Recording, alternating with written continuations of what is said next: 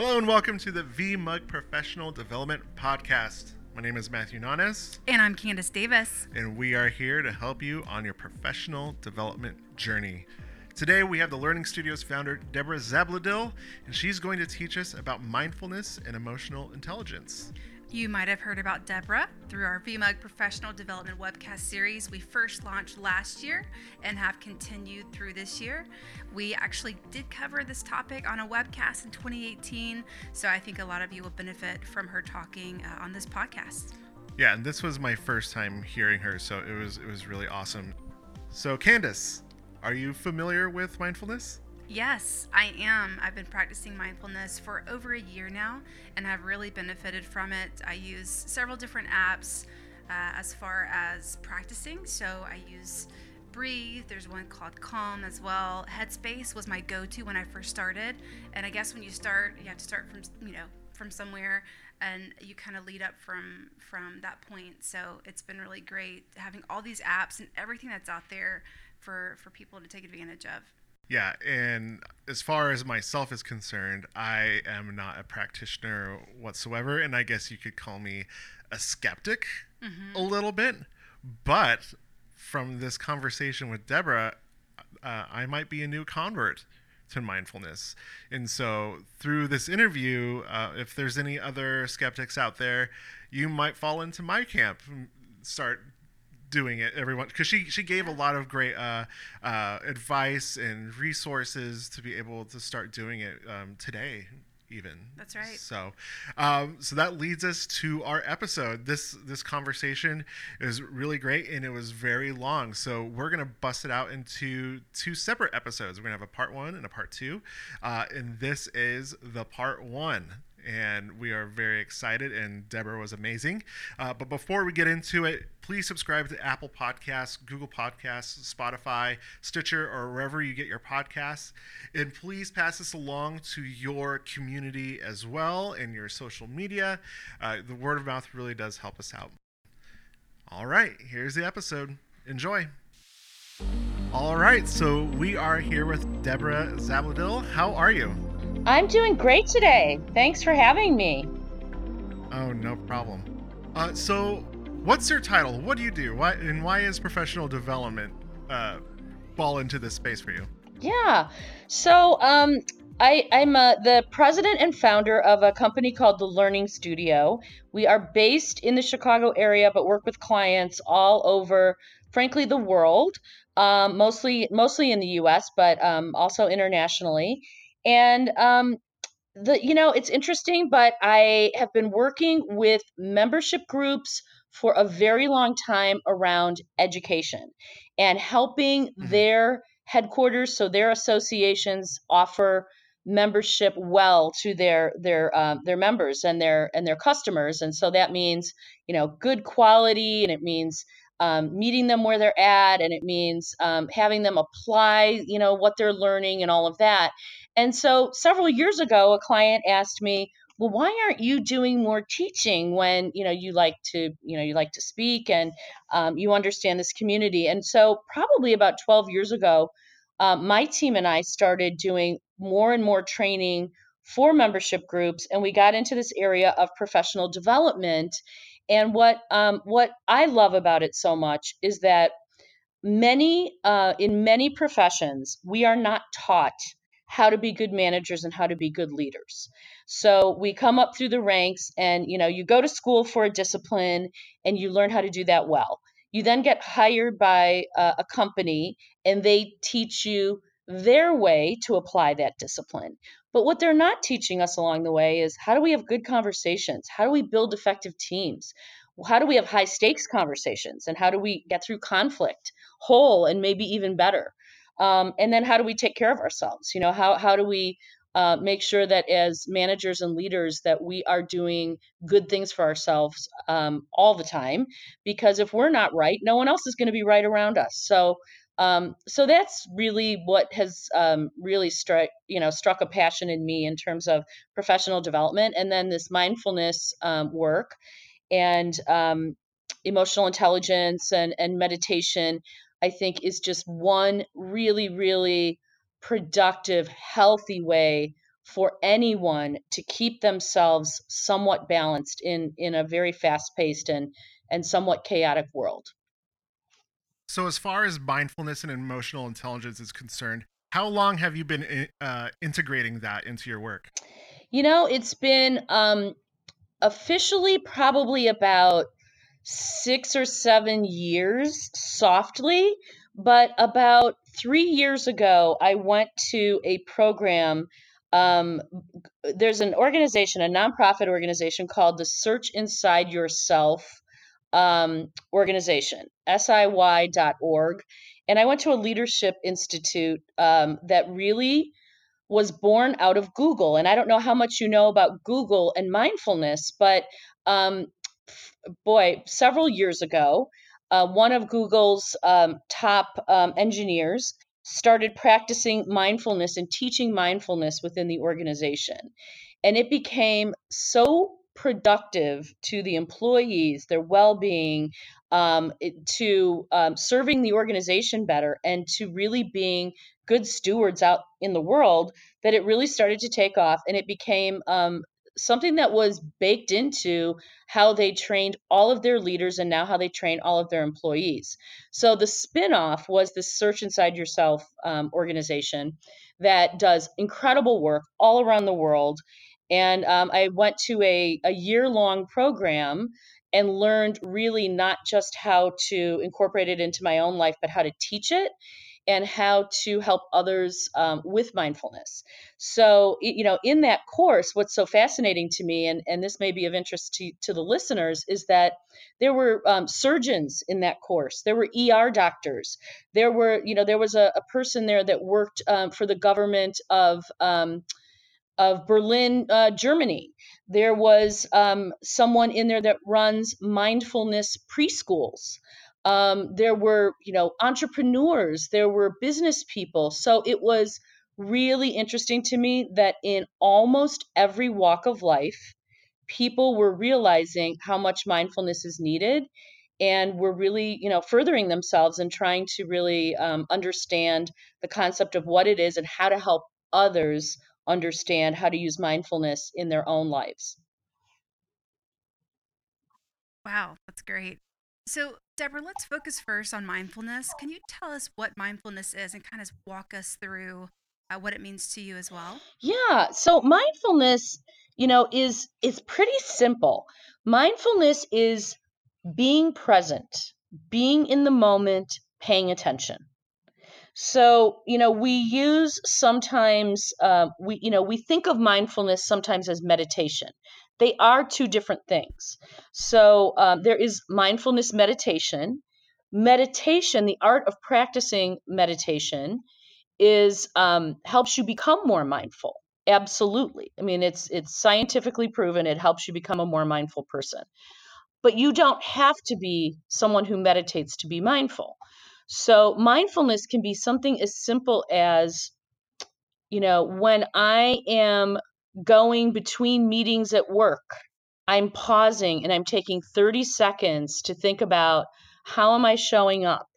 Am I taking the stress of my last meeting with me into this meeting? Am I going to be able to be fully present? Am I preoccupied? How do I reset my mind, etc.? It might mean that when you're at home and your child is asking for your attention, instead of clicking away on your laptop and sort of saying you actually put your laptop down and you're in the moment with your child. So it has, as you can see, it's simple but not necessarily easy. So it's something that the more we're aware of mindfulness and wanting to be mindful, the more we become mindful. So, some people are aware that, there used to be sort of this badge of honor to say, oh, I work with a CEO organization, and many of them would say, oh, I have ADHD, almost as though, it wasn't a diagnosis, but a badge of honor that, oh, they're scattered and they're all over the place. And I think what we're realizing as, our society matures with, respect to this, on sleep and on well-being and all of that, is that we being focused in 1,000 different areas is not good for anyone, and it's certainly not good for ourselves. We're not retaining information. We're not, we're not able to be good leaders doing that. We're not able to be good friends, partners, parents, etc. if we are constantly pulled in different directions. So it's being very single-minded in anything you're doing, and not being multitasking, but single tasking. So it's a real mindset shift. It's very easy to do. I mean, it's very simple to do, but it takes a mindset shift. And once you make that mindset shift and you realize, I want to become a more mindful person, then it becomes easy to do. But we have to be aware of the fact that we need to be practicing it all the time. Right. And so for someone like me, when I hear on, the first mention mindfulness, I think of what you said, mindfulness meditation, or more like the spiritual stuff. Like that might be their first reaction to it, right? Or they might be Yep. critical of it. So what would you say to someone who's maybe like myself, who isn't comfortable with maybe like getting that deeper Yeah. within themselves, but they could really benefit from it? Like, what would you say to them to have them at least consider it? Well, there are so many benefits, and I think that's really where it becomes very fact based, and you can sort of take the emotion out of it. People that practice mindfulness sleep better.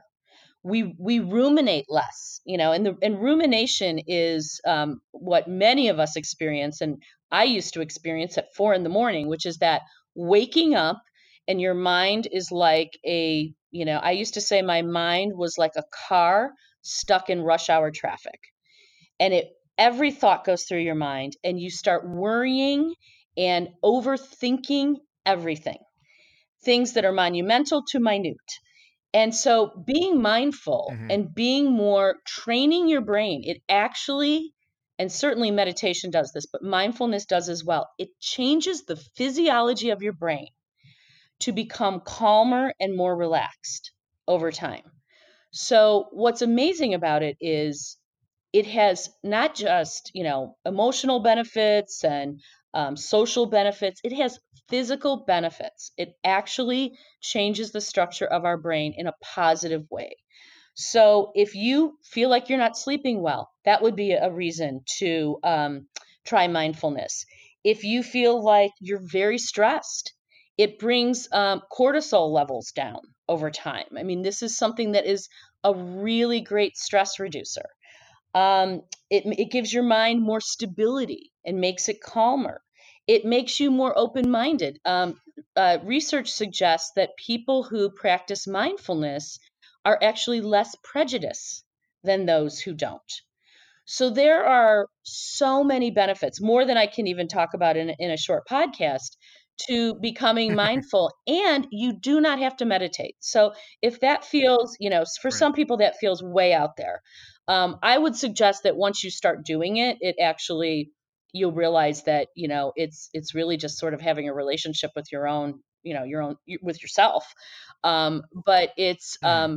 if you're not comfortable doing that, you don't need to do that. And you certainly don't need to do that at the beginning. But it's just this practice of becoming more aware and more in the moment. And it just reaps so many benefits for you physically and mentally. Yeah, I absolutely agree. So I kind of started with the mindfulness practice about a year ago, which led me into more meditation. I usually do it at night, and sometimes I honestly fall asleep Yes, yes, because it's so relaxing. Yeah. And I think that's okay. I think that's a positive right. effect of meditation itself. But for the workplace, Deborah, how can someone use mindfulness during their own workday? Well, I think it's easy because it doesn't have to be long, So if we're talking about mindfulness in the workday, so let's talk about mindfulness and meditation in the workday. Um, so mindfulness in the workday would be like something I described earlier, which is I'm going from one meeting to the next, and I've got to set my head and my intention right for this next meeting. So I've got to let loose of whatever emotions I'm feeling from that meeting I just came out of, whether it's anxiousness or, happiness and joy, or anger, and I've got to leave it behind, and I've got to sort of reset my intention walking into this new meeting. It might mean that there's a trigger. So for some people, like starting your workday, if you have a chaotic house in the morning, I know that when my kids were little and, we had childcare and everybody was going a mile a minute in the morning, and I would walk out the door, I would sometimes not be in the most calm of, places in my own head, ready to start my workday. So sometimes it can be a trigger, and that trigger might be putting your hand on the doorknob going from your home to the garage or opening your car door. That's your cue. It's giving yourself cues. That's your cue to say, I'm walking out of a chaotic morning with my family where there was a lot going on, and now I have a few minutes to really sort of decompress and think about my day and transition into my day well. It could be sitting on the train, if you take a train to work. And it could be, okay, now is my moment to sort of say, how do I want to, in mindfulness, we use this word show up a lot. It's sort of, how do you want to show up for your day? How do you want to show up for your employees or your coworkers? So having those, triggers of some point in your day, and it might be that you need to reset yourself. So it might be at noon or at 11:30 or when you take a break to eat something, during your workday, that's your trigger to sort of, you know, take a few breaths and really think about, all right, what went on in the morning? What's my afternoon look like? How am I going to really be present for everything that I have going on in the afternoon? When you talk to leaders, when you talk to successful CEOs, almost all of them have some way that they reset themselves. And it might be once a day and it might be several times a day. But I've talked to many CEOs that will say, well, what I do is I when I'm shaving in the morning, that's my time. Men, well, women too, I guess. Um, that's my time that I spend. A man said this. Literally looking myself in the mirror and saying, how did I do yesterday, and how am I going to show up better today? How am I going to be a better boss, leader, colleague than I was yesterday? For some people, it's on their way home. For some people, it's at night before they end their day, to sort of say, okay, let me take inventory of my day. A really good way to do this too is through journaling. So if, again, that may not be comfortable to everyone, but it's a very good mindfulness practice to journal because you're sort of getting down, okay, what did I do today that was great? How do I want to set my intention for the next day or the week or the month? And being, more intentional about who you are and how you want to be, showing up as a professional. So I think there's a lot of little ways. Some people say they will put a sticky note on their phone at work, and it will say, it will be a trigger for them to do, to just sort of take a breath, stop and take a breath at a certain time of the day to reset themselves, reset their intentions, etc. And that can be very effective. It doesn't have to be long. It just needs to happen continuously, and it needs to be something that you practice. So it's not about sitting down for an hour and being mindful for an hour or even meditating for an hour. You can meditate for 5 minutes, but once you start doing it every day and you build that, you sort of bake that into your life, you will see benefits very quickly. So it's more about consistency than it is about length. And I think that makes it more doable at work and during the workday. Yeah, one thing I began doing about 4 years ago is that in the middle of the day, 12 o'clock, I would take a walk around the block, Yes. or around the building, Yes. and that's turned into a thing now where it's called, like, other coworkers call it mat time. Yes. And it's kind of turned into a joke, but it's so essential to like what I need to do. So maybe I am practicing. I think you are, Matt. I think you are. Yes. But yeah, I'm converting as we speak. But one thing I could see like trouble within myself and maybe other people out there are listening is that maybe I'm not using that time to its fullest because I'm using that time to listen to a podcast or listen to a new album that came out. Like I'm not setting that time to be intentional about Hmm. myself. Would you say that's definitely a barrier in within I other don't think people as it's a well? barrier by any stretch, because I think the fact that you are already being intentional about taking a break, and the music is resetting you, or the podcast is resetting you, it's putting you in a better mindset. I think Hmm. is very healthy, and I think that that lends itself to being more mindful. I do think that there is benefit to all of us to take time to get inside our own beings, inside our own heads, or inside our own, inside our own physicality, sometimes. So, but I think what you're saying is, you're taking the time to stop and to do something that re-energizes you, Hmm. and that maybe calms you, and that puts you in a better place as you go forward. So mindfulness can happen during exercise. Exercise can be a mindfulness Hmm. practice. A walk in the woods, they call them mindfulness walks. That can be a practice. Now, oftentimes we get to a point where Right. mindfulness, and again, this is part of meditation, um, there's a silent mindfulness and a silent meditation, and that's when you really start going deeper inside yourself, which is why this program was called Search Inside Yourself, Right. because the more you search inside yourself, honestly, the more peaceful you become with the world around you.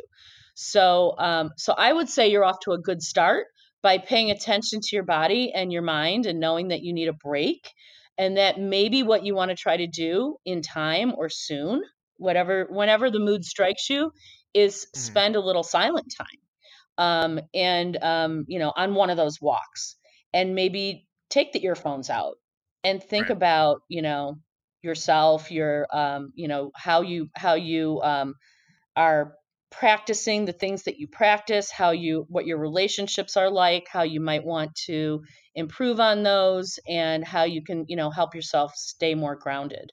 But again, if someone wants to meditate, that's something that's pretty darn easy to do at work too. You can do a 1 to 2 minute meditation in your office, or in a cubicle, or by going outside and taking, sort of doing a meditative walk or something along those lines. It doesn't have to be something difficult. And I think that is the biggest barrier to people not doing it, is that they feel like they don't have time.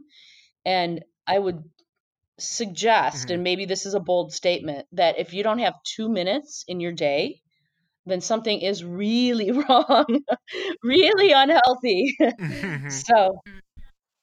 The yes, reset button yes. needs to come out. So, and maybe this could be the wrong attitude, but like someone who might be results oriented, like myself, who's like might want to see a difference right away. So, how long does it take for someone to notice a difference in their mindfulness? Could it be like like Yes. immediately, So I would or because you were talking about those Yes. physiological So changes? mindfulness, um, you can practice and see the benefits from immediately, because that is just being present, right? So if you're having a conversation with someone, and you really go into it with, an open mind, you're practicing mindful listening, you're asking questions, you put yourself in the mindset of being an ally to that person, you will right away feel differently if you reflect back on a conversation where perhaps you were not mindful with that person. I think you'll see an immediate benefit.